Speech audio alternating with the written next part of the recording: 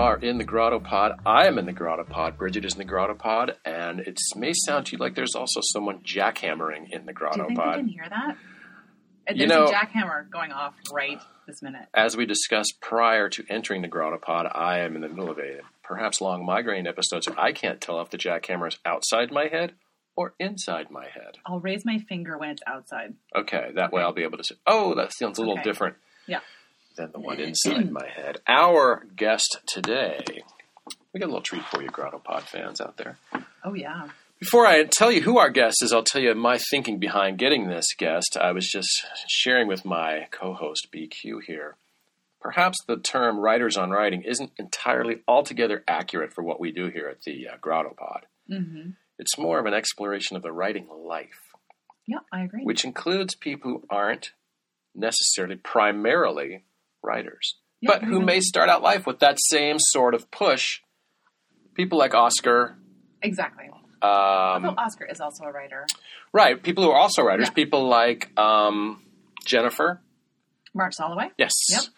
They're writers. They are writers. They want to be writers, but they also find other ways to kind of fill in the blanks and to contribute. I guess that's the word I'm really looking for. Also to enjoy the writing life. Like writers on writing, in a way, is about the totality of the writing life, which includes reading. Reading. Our guest today, nice segue. Thank you. Guinevere de la Mare, which I'm probably mispronouncing. We'll get the Why do we never know how to pronounce people's names? We're terrible. As I've said before, we'll never be that Jesuit who stands next to the stage and announces your name when you graduate. Absolutely never. I've or got Mike a lot Riley. of... Mike Riley, the coach? Ironman. No, the Ironman announcer. I read something terrible about the coach. Do you know who the coach is? Oh, Mike Riley? Oh, yeah. The Oregon State coach? Oh, yeah. Terrible. Great story. Terrible appearance by Mike Riley in it. Different Mike Riley, everyone. Mike Riley, Ironman. Mike Riley, the voice of Ironman, pronounces everyone's name correctly. It's a goal. It's a goal, but it's apparently one neither of us is going to reach. Guinevere is the founder. Okay, first of all, Guinevere. Awesome name. Awesome. We've had such amazing names in here lately. I want to get to I think judging from the intro to her book that Guinevere comes from a creative family, and that may be where the Guinevere thing comes from. Yeah. She is the founder of Silent Reading Club. The Silent Book Club. Sorry. Not even. Rosa, look at your notes before. It's small. It's hard to see. You start. I just got from the gym. I'm still sweating. There's a jackhammer. There's a jackhammer in and out of my head. Silent Book Club is probably something I could use right now. She I just got distracted by a text from my son. This is just to digress here for a moment. I'm sorry, Guinevere. BQ's son just went away to college. My son has been in college for 3 years, and here's the text. So, I've got good news, and I have the possibility of better news. Call me. I'll check that later. Ooh, I'm excited. He loves the good news, bad news thing. What do you want to hear first, the good news or the bad news?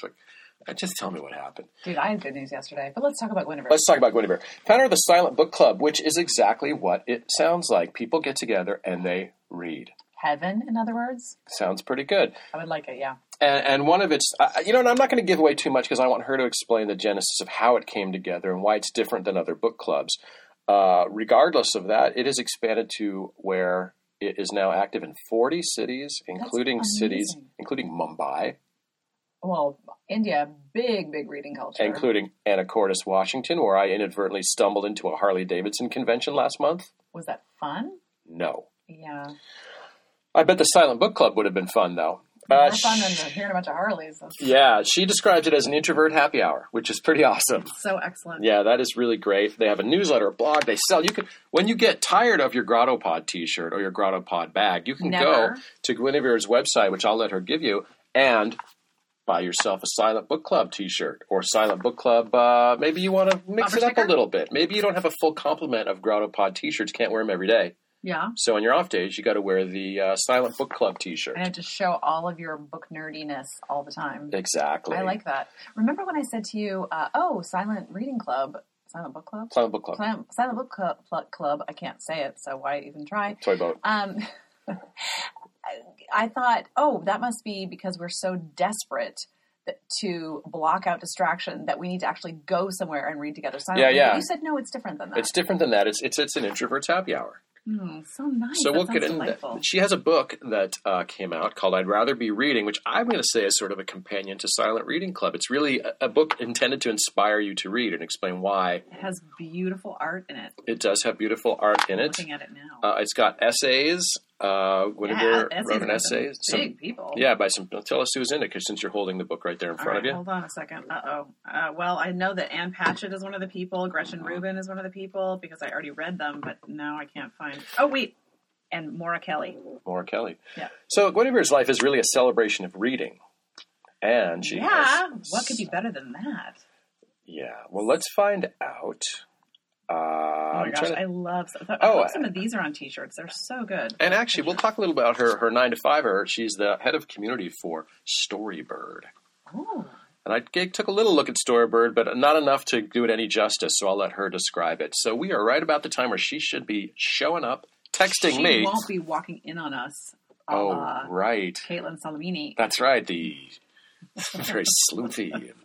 Because Caitlin has keys to the grotto, but Guinevere does not. Caitlin's in Singapore, so she can't walk in on us right now either. Yeah.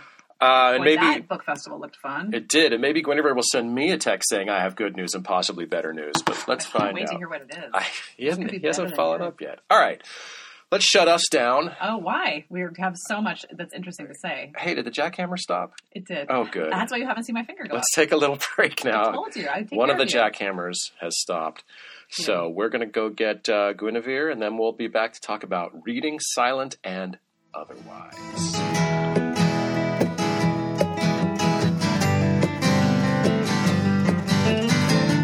We're back. Guinevere, pronounce your last name, please. Delamere. I just let the record show I pronounced it that way to Larry before we started. Does this mean you're amphibian? So, gosh, nobody's asked me that Great before. opening question. It's sort of self-evident. Well, so Delamere is actually my married name. Oh, that's amazing because it goes so well with Guinevere. Well, exactly. My maiden name is Harrison, which, is very old English, and the Guinevere, it's a literary name. Yes. I would imagine. My father was reading The Once and Future King by T.H. White. I know it well. Yep. And so, and actually in that book, Arthur's nickname for Guinevere was Jenny. And so as a child, I grew up as Jenny and did not really grow into Guinevere until, I tried to sort of switch over and use it when I went to college. Yeah. But I went to college with my best friend from... You couldn't run from that. Oh yeah, she was not having high school, that. No. And so, and also, we were friends with other people who knew me from way back, so it didn't stick. So then it was really my first job out of college where I said, I'm going to use Guinevere professionally. Wow. And, I have tried to ditch my first name my whole life, and then I just gave up. I'm 52 years old. It's not going to happen. But if you had Guinevere at stake, wouldn't you just say, I'm sticking with it? They're going to make it. Well, I don't know. Did you want to be Lawrence? No, I was going to go by the middle name. Oh, what is it? Ironically, Eric. Oh, look at that. But I didn't do it, and we're not here to talk about my name. I feel like everything is up for grabs in the Grotto Pod. But it is a challenge. I mean, names are tricky, and it's funny because so I had a good 10-year run of being Guinevere, and everybody knew me as Guinevere except for when I would go home to family. But then I had a child. Right. And the child grew up hearing, what my husband called me and what my family called me. And so, so he thought of me as Jenny. So then when he started school and I had to go introduce myself to teachers and parents, I had to be Jenny again, or else he wouldn't know, who the heck we were talking about. We've touched on this. We've touched on this before in the Grotto Pod, and I like that. I don't like it right now personally, but I like the concept of it, the concept of being professionally Guinevere and personally Jenny, because that means for the Jenny people, your inner circle. Oh, got it. Yeah. But if your name was Guinevere Delamere, I would always want gauzy fabrics surrounding me. How could you not? I mean, and I am a hardcore feminist. This was a struggle as to whether with or a not princess she was name. gonna, take no, his name. That was the name. Yeah. Well, I'm not the kind of person, politically who's really for giving up your name and your identity and your internet search SEO. Yeah. But how could you not? Honestly, I mean, I was really thinking that that she kind of trumped Grant Faulkner, whose real name is William Faulkner. did you know that? Did you know? Because I did not know that. That is the connection. I met Guinevere through Grant. But I know you're Grant. kidding. Yeah, oh my that's gosh! Yeah. I just happened to say that because you've both sat in that chair. Mm-hmm. You're very a lot good. about a name. Names are so interesting. They are. I think that. I don't know. There's a lot of mystical power in a name. That's just what I think. Let's talk about reading. Why not? So actually, I have a first sort of an overarching question for you. Are you a reader or a writer first? I am a reader first. I think I am reluctant, or I was for years and years very reluctant to call myself a writer. And our friend Grant Faulkner, Who is a writer? he would really come down firmly on the side of call yourself a writer. Mm-hmm. But even after publishing this book, I still kind of hesitated because I was like, well, it's not a novel, I'm an essayist, or in previous jobs, I've been a copywriter. Like there has always been a qualifying statement for me before sort of, being able to call myself a writer. But I have always, since I learned to read, identified as a reader. And to sort of complicate matters, your book that you wrote, part of, is about reading. It is, yes. So you've sort of planted your flag in the world of reading. I have. Can you give, for the listeners at home, can you give a little overview of what this book is? Sure. So what it has inside? The book is called I'd Rather Be Reading. And it is a compilation, a miscellany, if you will, of art, illustrations, photography, fine art, essays, poetry, and quotes all about the love of reading. So, it really was conceived as a love letter to books and also to readers.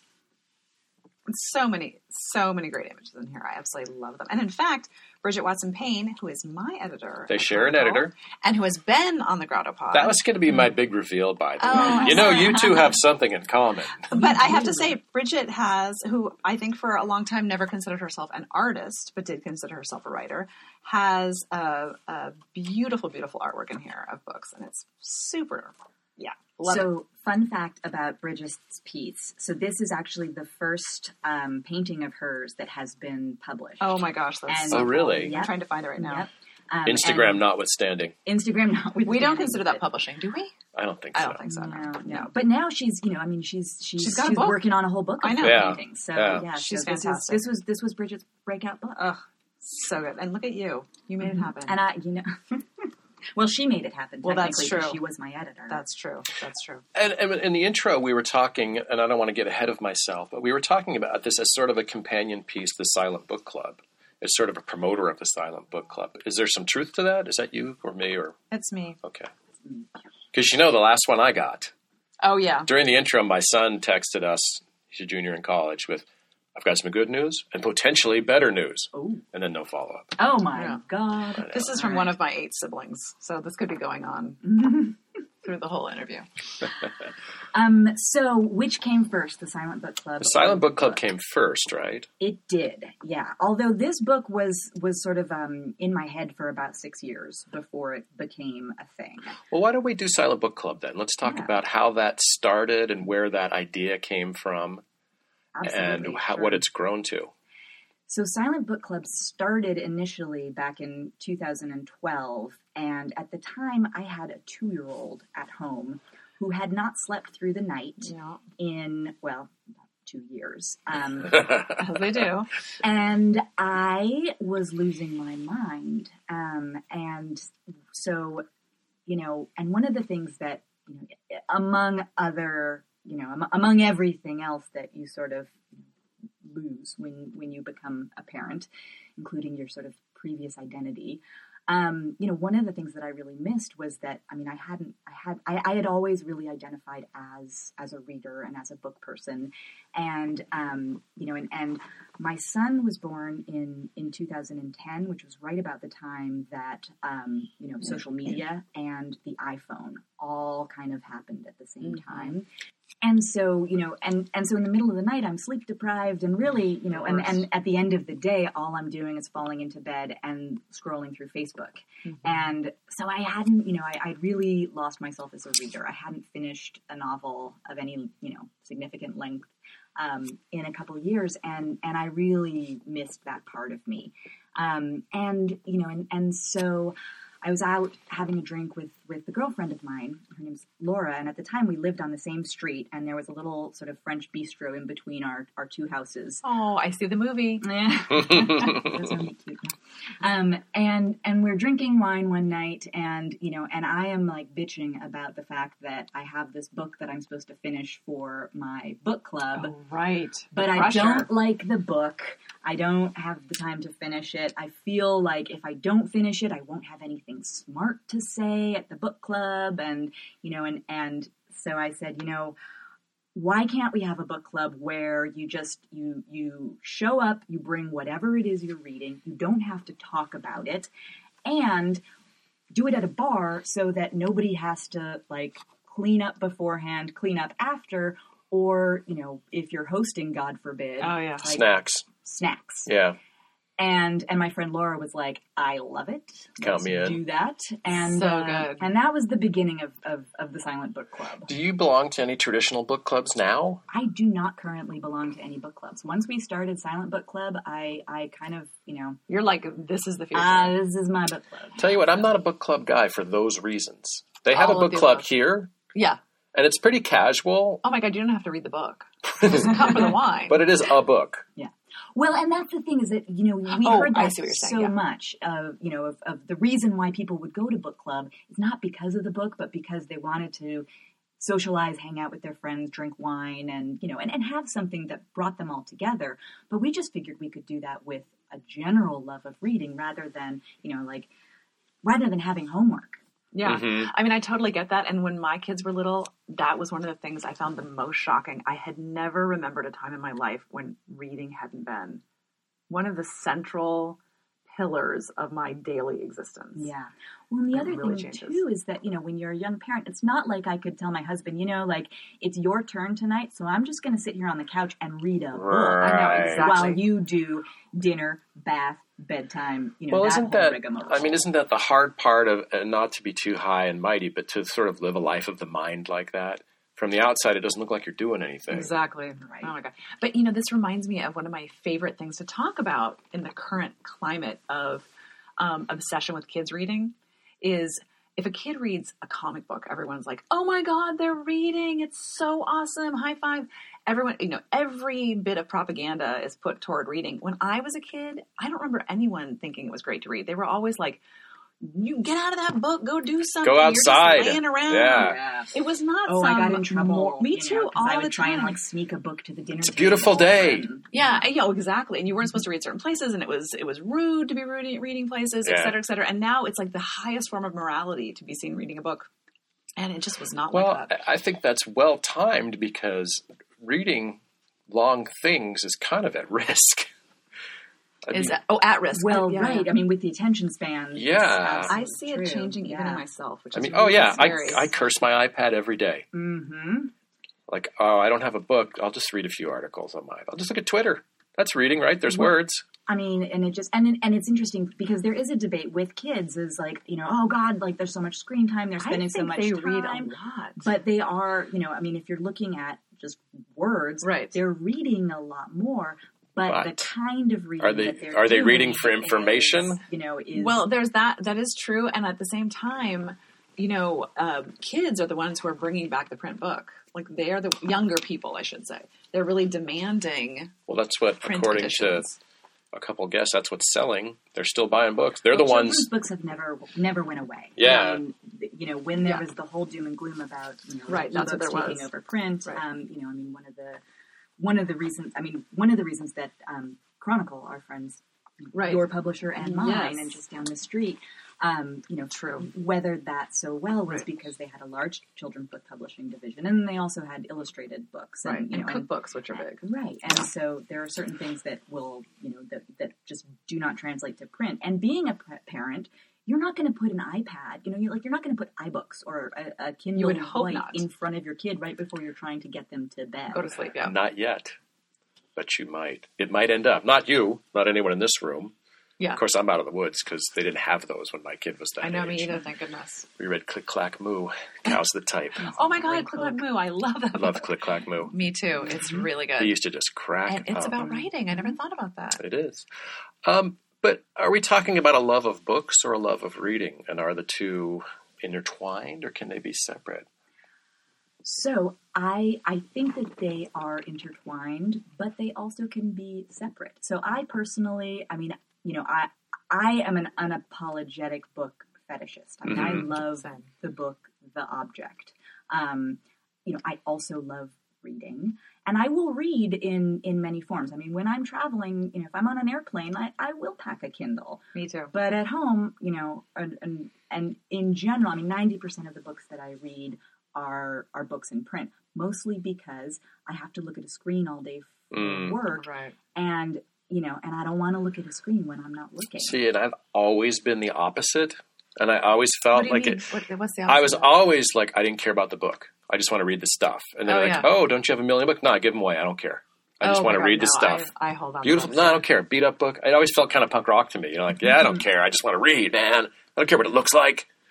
But don't you find that reading on the Kindle, that's different. Yeah, that's a different. I'm just talking about it's a beautiful book. No, I don't care. Just words with some cover slapped on it. I was like, this is the greatest thing ever. I mean, I loved the idea, and I'd get so mad when people would say to me, I just love books. I'd be like, I hate books, but that's why I have a Kindle. But no. But I found over time that I don't like to read fiction on the Kindle. I don't know why. It's so strange, but I don't enjoy it the same way. Yes, Guinevere, I know. Like to speak? Yeah, tell me.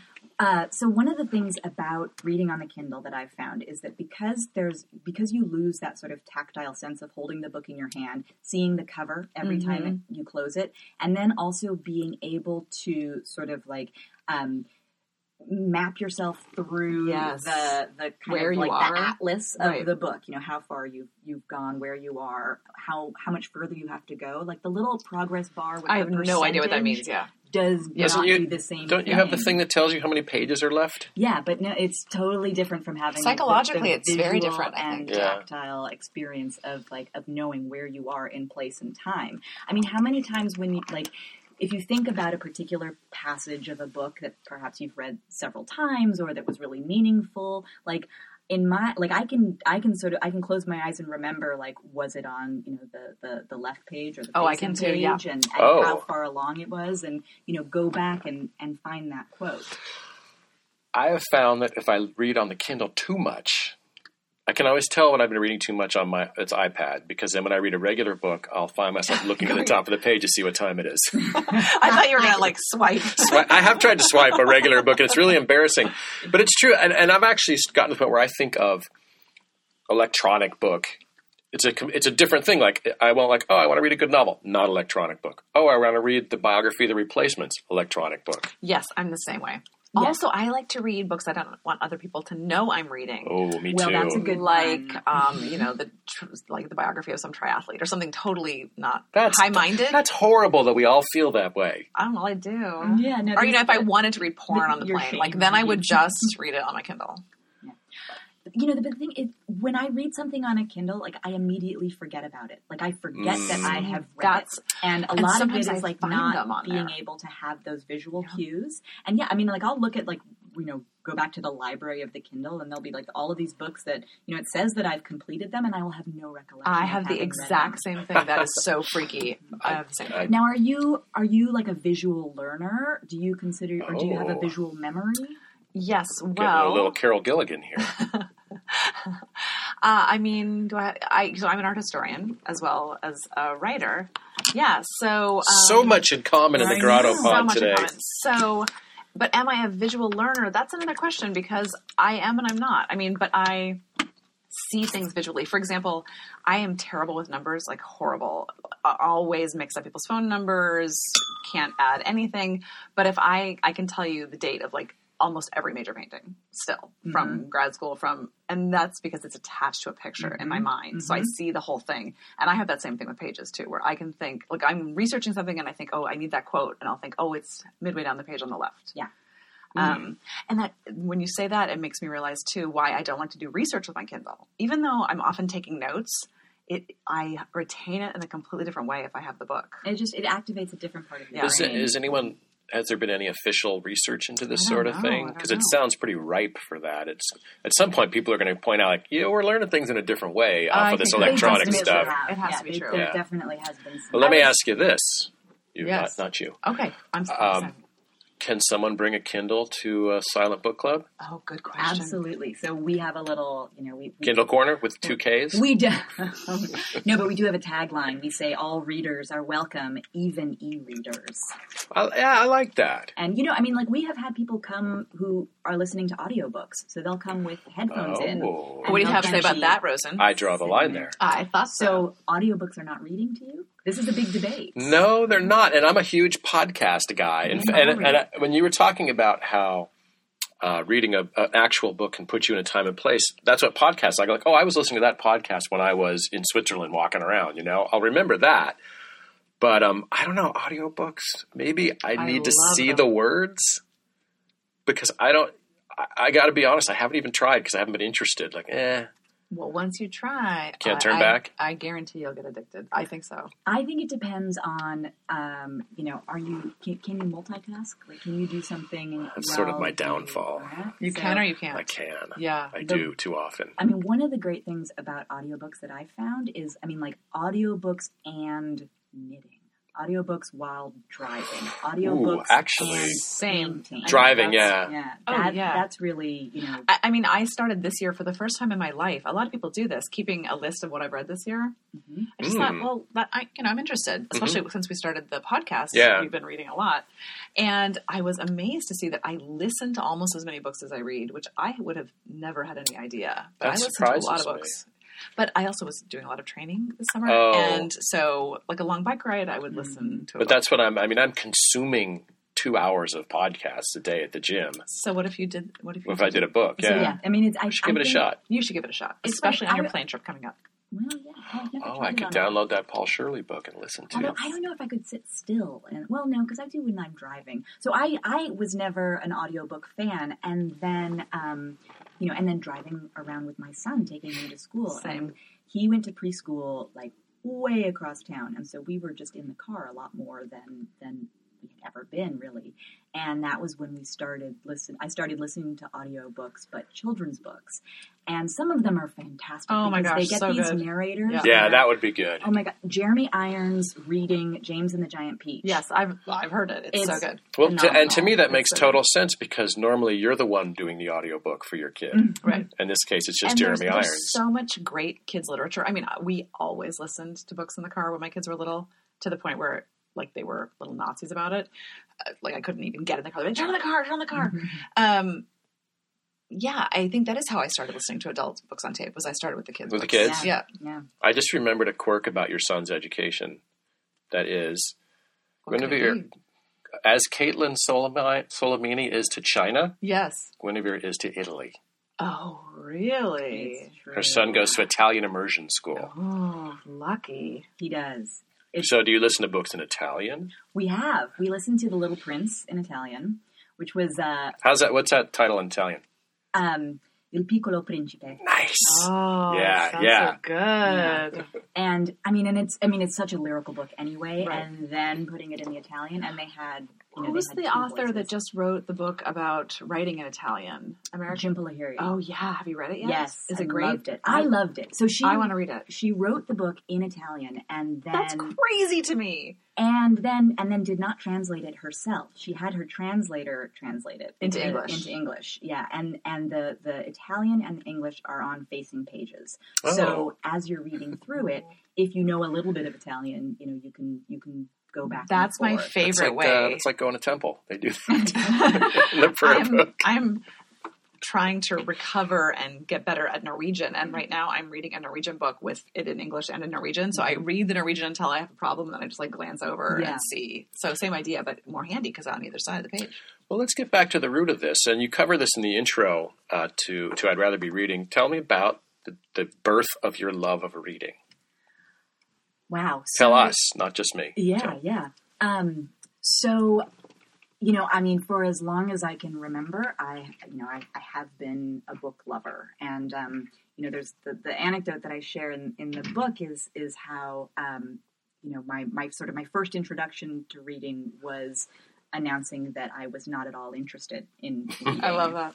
And this was in kindergarten. And my grandmother was actually the director of the school that I went to. And, you know, and I don't know if I just, you know, sort of was up on my high horse because I had like a connection to the people on top or what, but I basically was just like, nope, not going to read. And my kindergarten teacher, and at that time we were in these little sort of like clusters in the classroom, you know, how you do group learning when you're small. And I convinced all of the other kids at my table that none of us should learn to read. Awesome. And It's so terrible. I It's was just this terrible. ringleader, like bad influence, and my kindergarten teacher was like, all right, you know, that's cool. You can't do anything else, like when it's time for the rest of the class to sit down and do whatever it was, you know. And this was back in the Dark early ages. Dark ages, so, you know, it was probably more like, you know, sitting down with workbooks and things. But you know, but she just was like, you know, at your own pace and let me kind of get away with this. And then we just got really bored because we had to sit at the table doing nothing while the other kids kind of like all of a sudden were picking up these superpowers. What a brave teacher. I know. Well, I bet there's going to be 4 kids in my class with nothing to do. And my boss and one of them is the granddaughter of my boss. no. Really? Well, yeah, because That's you know, crazy. my grandma was the Oh, director. yeah, that's and true. Oh, that's right. true. Oh, yeah. Oh, I thought we were talking about now. Yeah. Oh, yeah. So, and you know, and I don't think that it lasted very long. I think that we got over it pretty quickly. But you know, a similar thing. You know, but that story it became family lore, and it was, you know, told over and over again. You know, as I grew up and became an incredible bookworm. Bit of withholding. I wonder if that made you love books more, or love reading more, or just that moment of awareness of that moment. I don't know. Also, the agency in Yes, that. totally. You know, I chose for myself. I decided that. when I wanted. Nobody forced me to like do that. it. This was all me, So- and that is very sort of in tune with my personality. So now I'm curious about, for both of you and for me and for anyone who's listening, that idea of the first things that you're interested in as a reader. You know, you don't start by self-selecting. Someone gives you stuff to read, and how that sort of shapes the kind of reader you become and what you're interested in. You know, one of That's the interesting. things that I found most interesting when, you know, so in all of these studies of literacy and, you know, and children and how they learn to read and write and academic achievement over time, the biggest indicator is not, you know, where they go to school or what their income level is or, you know, any of those other things. It's the number of books that a parent has, that their family has in the house. It's the fact of just being surrounded by books. Oh, my great. gosh. So all the ones I gave away. Yeah. No wonder my kid doesn't My read. house is a danger zone. Like, there are so many books. And my kids had so many books. It was too many, I think, when they were little. It was crazy. And what about... That's so interesting. I've never heard that before. Yeah, it's really like, you know, So look at how interesting. many bookshelves they had in their Wow. house. Well, and you mentioned this a little bit in your intro, and I find it one of the most fascinating questions about kids and reading is the idea of, should kids read good books or should kids read any books? I'm in the any book. I'm in the any books, but I'm in the handy book. I taught at a Catholic high school for a while, and there was a real adherence to the canon, and I was like, they're bored. Exactly. Yeah, and you know, Well, that's something different. school, yeah, Don't screw with high the school canon. English instruction. Well, is a because whole it can other- be both. I mean, because I remember parents would get so angry at me because I didn't like to assign summer reading. And I had a father say to me, "Do you just hate reading?" And I said, no, I love reading. That's why I don't want to. You just hate reading. Like, of course I do. That's why I became an educator. And it's a drag. It's the worst. I'm flipping it off with both fingers. But, this idea that somehow assigning reading over the summer is going to make them love books. It's like totally bizarre. But I do think also that there's two extremes. I think all reading is fantastic and people should read whatever the hell they want, including kids. And that there's a time because I taught Dante, I taught Shakespeare, I taught things that my kids weren't bored, my students. I think they really loved it. There's a way to teach it. It's a reason that things are in the canon. And that's just what I think. Yeah, and I thought it's hard to come to it on your own if you don't have that help to get there. I felt a responsibility to find them something they would like individually. Yeah. Like think of the kid go, oh, they'll like that. That would get them excited. That too, both those things. Yeah. I think both of them because I thought Beowulf was a hard sell. Mm-hmm. Even though it's like, oh, they're drunk, it's great, look at them, there's monsters, but there's like, I can't get through the language. Do you want to hear me say anything from Beowulf? I want to hear what Guinevere has to say. Okay, rats. Oh, sorry, we're okay. No, I think the number of times that you hear, either writers or people for whom books have had like a huge influence in their life talk about that librarian or that teacher that just put the right book in their hands at the right time. I mean, that really makes all the difference. And, and I don't remember having a specific book as a child. For me, it was really the sort of like the volume of them that I consumed. So were there a lot of books in your house growing up? There were a lot of books in my house. Both of my parents were academics. My grandmother was an educator. So there were books everywhere. And, and once I started reading, I just wouldn't stop because I was also an introverted child and still am. That's why you run the happy hour for introverts. That's why I run the happy hour. That's exactly. So I was always kind of happier with my nose in a book than sort of socializing in groups. And it really just became, and my parents never, I also think like in the 80s, it wasn't so much of a, like, I don't think that there were as many options as far as, you have graphic novels. And true. You did have comic books, but there wasn't so much. It was way this more debate limited of feeling. like, are they reading the right thing? It was just, I was reading trash, Babysitter's Club and Sweet Valley High. So many writers refer to those two, around your age, refer to those two series as being incredibly important to them. Roxane Gay's written a lot about that. Oh yeah, absolutely. That to me that's amazing. Well, it was also the same time, in the 80s, and those books were really the equivalent of, like, what they were doing in toys, too, where you had, like, you had Mattel and Hasbro with all of the My Little Ponies and the Care Bears and the, the iterations in plastic of a single theme. So you have, like, and they're all collectibles, right? So you could go and you could collect 100 different My Little Ponies or, 100 different, not 100, maybe 30, Care Bears or Barbies or I was like that with Hardy Boys. I was obsessed with the series, yeah.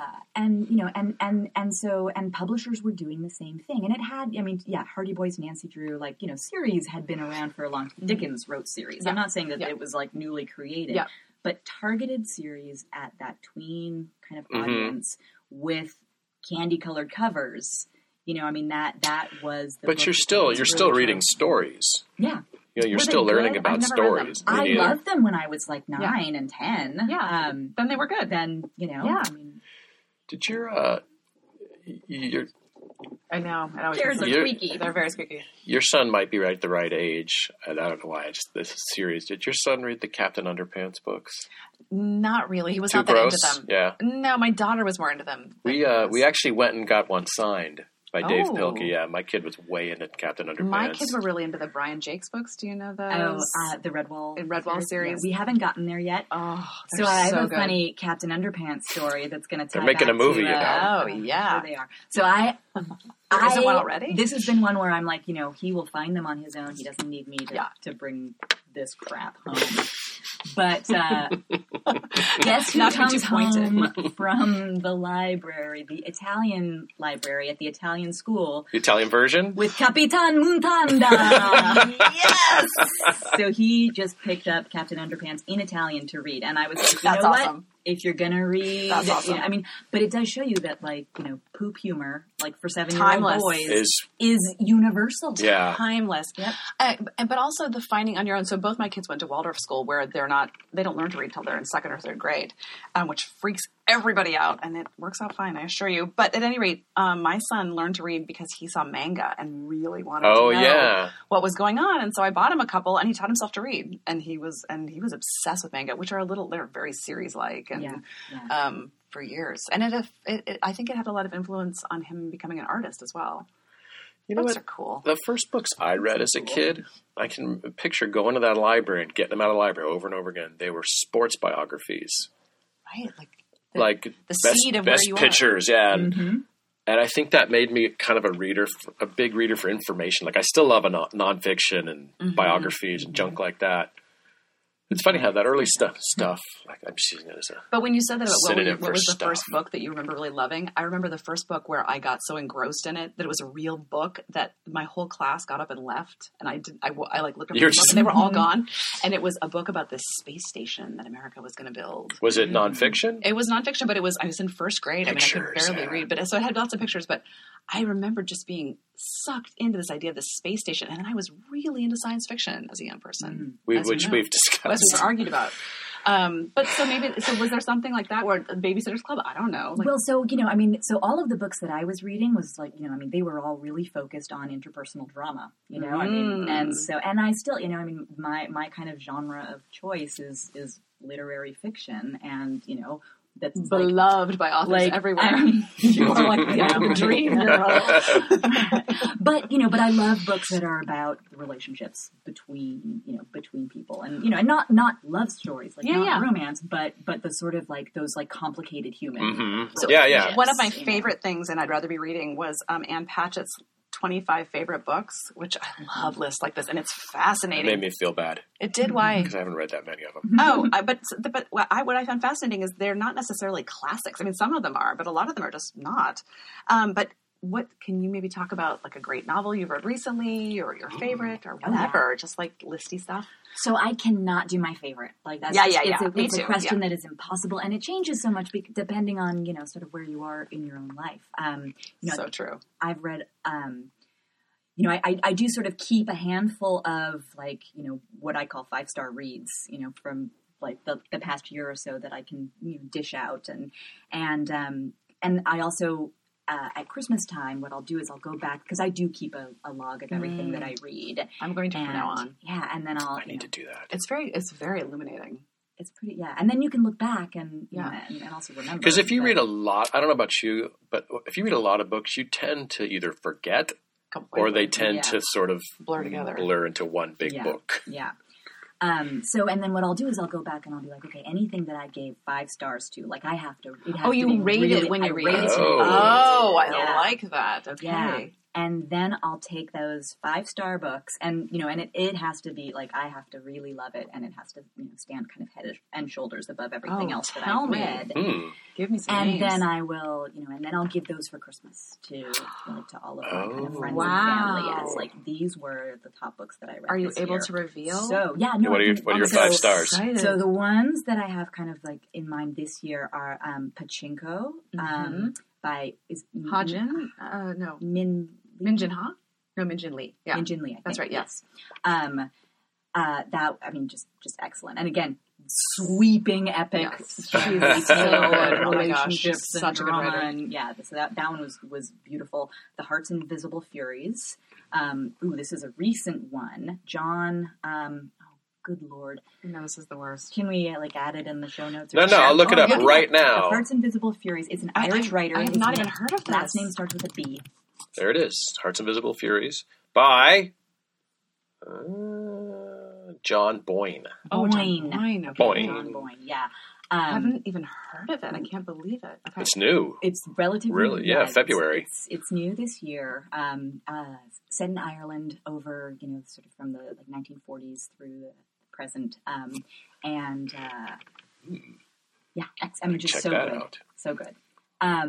And he's done a lot of like the big Irish novels about like priests and this and that, and this is sort of dew like, glittering on grass and stuff. Drunks. Drunks, yeah. I'm allowed to say that. But this is this man who was like born in Ireland and was gay and sort of struggling with like homosexuality, but in Catholic Ireland in the 1950s, which was not okay, and and then it takes you like all the way up through 9/11 in New York. And so Wow, again, that is big, sweeping. Wow. But just excellent. I think this technically counts as a last year book, but it came out in paper book again this year, and it's so good I'm just going to say it again, which was Homegoing by Ya Jazi. That was amazing. And gosh, there's the most recent book that I read that is not one of those like big heavy 5-star books, but was just so fun and like kind of like a nice enjoyable was Circling the Sun, which was the historical fiction by Paula McLean about Beryl Markham, who was the first woman to fly across the It was vaguely familiar, but that's right, yeah. And it sort of imagines her childhood growing up in Kenya. And so Beryl actually wrote a memoir herself. West of the Night, which is a masterpiece. Exactly. And so, I mean, think about the balls on Paula McLean. I was thinking that right when you were talking about it. To be like, okay, here is this memoir that, I mean, like, she's already written her own story, and it is, like... I see. Fantastic. Like, and well read. So I'm like, so she's like, I'm going to take that and like... I'm just going to take another stab. Take another stab at it. Wow. Yeah. And it's great, huh? It's great. See, I would never even read that for that reason. Yeah, I was really, because I didn't love The Paris Wife, which was the one that she did about Hemingway's. Right. What's her name? I don't know. I read it too. I can't see. How often do you get suggestions at the Silent Book Club? So, hundreds of them every day. But that makes me so happy to hear. It has become so to back up to 2012 when it was me and Laura in a bar, so since then so many good things. It has now become, I mean, we have Silent Book Club chapters in more than 50 cities around the world. That's it's incredible. all run by volunteers. So essentially, we set up a program where, essentially we said, okay, here's a template, here's how you do it. Here's how you find a venue and talk to managers and promote the event and find readers and here's some bookmarks and table signs that you can use to be official and, really just enabling people to be able to do And what type of themselves. turnout do you generally get?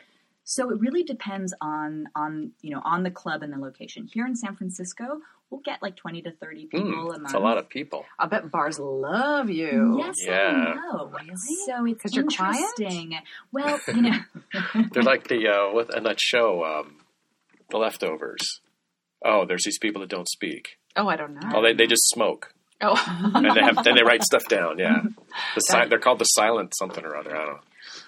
Well, so what the problem that we had here in San Francisco was that we meet at the Palace Hotel down on Market Street because the couches are really comfortable and the lighting is good. See, that's not what I would picture, though. Is the hardest. Yeah, part. I was just going to say that. Reading a reading bar where in you a can bar. read. Yep. The lighting is like the hardest thing, and the noise level as well. Yeah.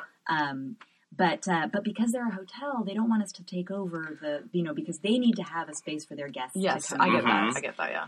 And so when we started getting quite large, and I think that one night we had 90 people come out. Oh my god! And and it was like, I mean, I am not an event planner, and I never wanted to be an event planner. It's so stressful. It's my least favorite part about this whole sort of this whole beautiful thing that has been created is the fact that it has put me in the position of having to do that. But we don't charge for our events, so we don't. So I don't want to have to pay to reserve a space or have a minimum bar tab or any of that. So so because then you are an event planner. Yeah.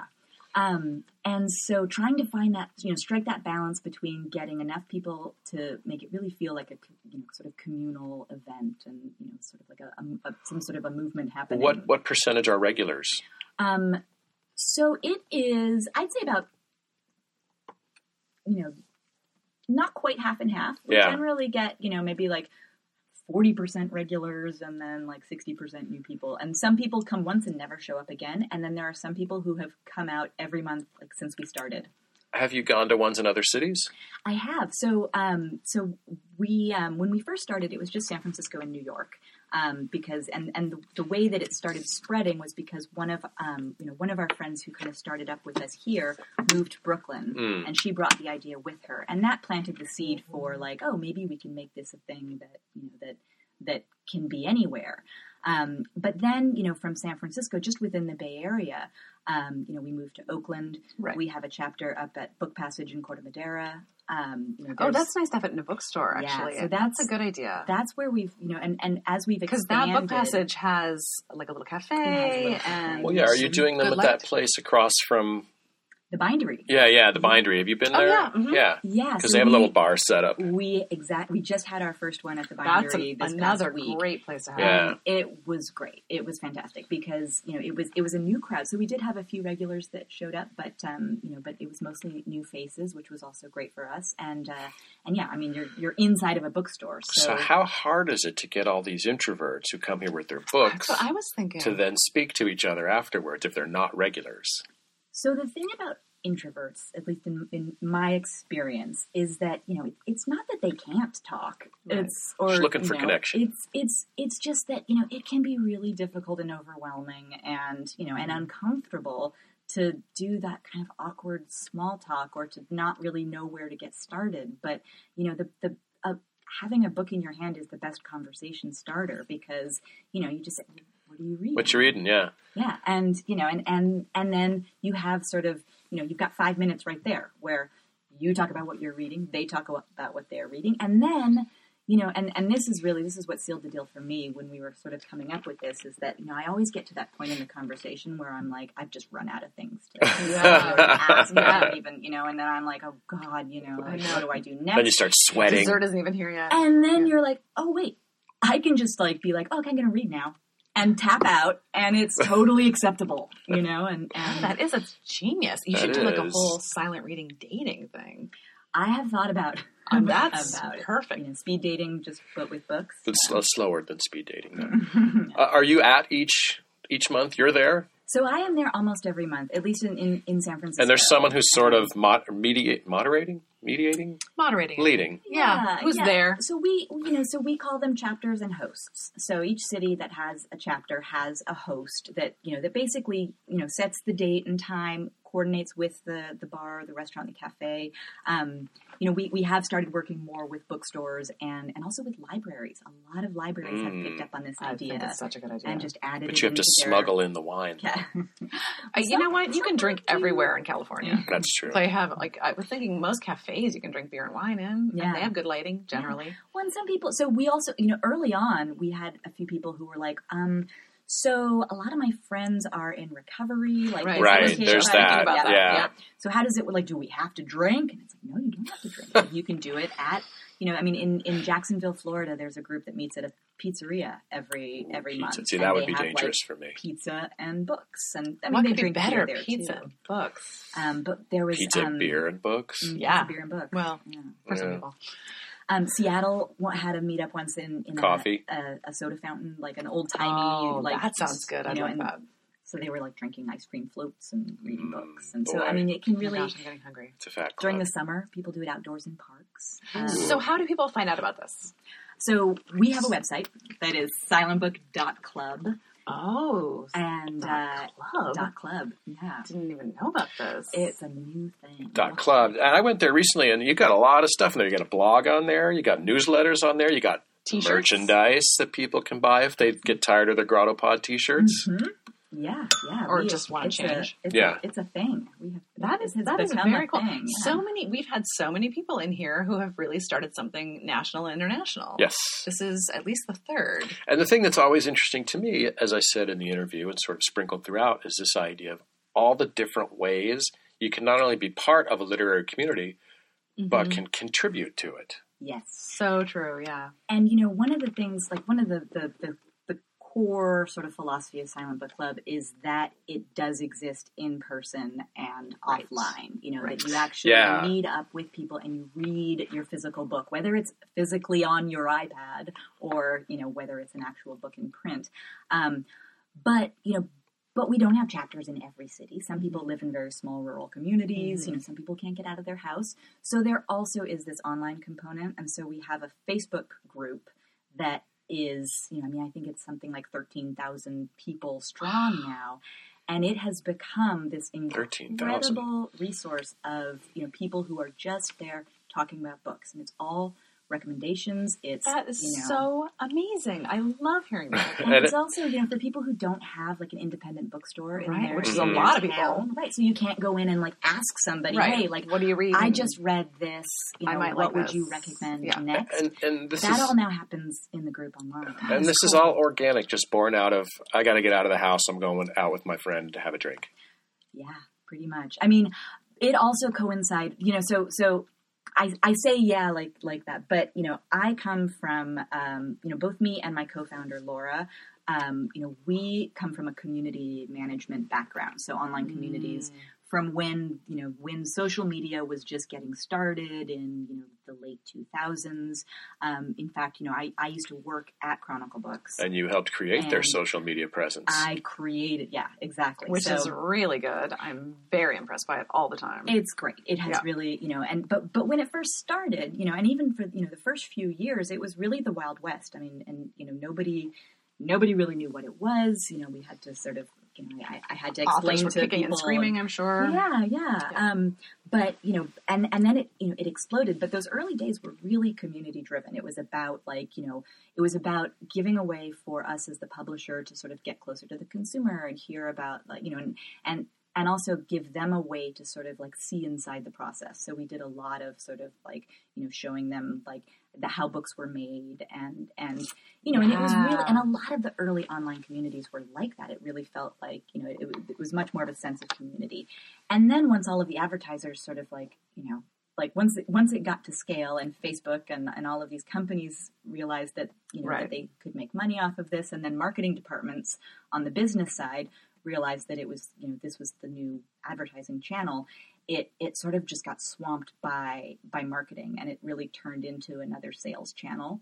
And so, you know, so when I left Chronicle, so I did it for about 5 years, and, you know, and when I started in 2009, we had Facebook and Twitter. I know, now it's just... By the time I left in 2014, I guess it was, you know, I mean, Facebook and Twitter, and Tumblr and Instagram and Pinterest and YouTube and you know, I mean, it just went on and on and on, and it was exhausting, you know, to try and keep up. Yeah, it's hard to keep pace with.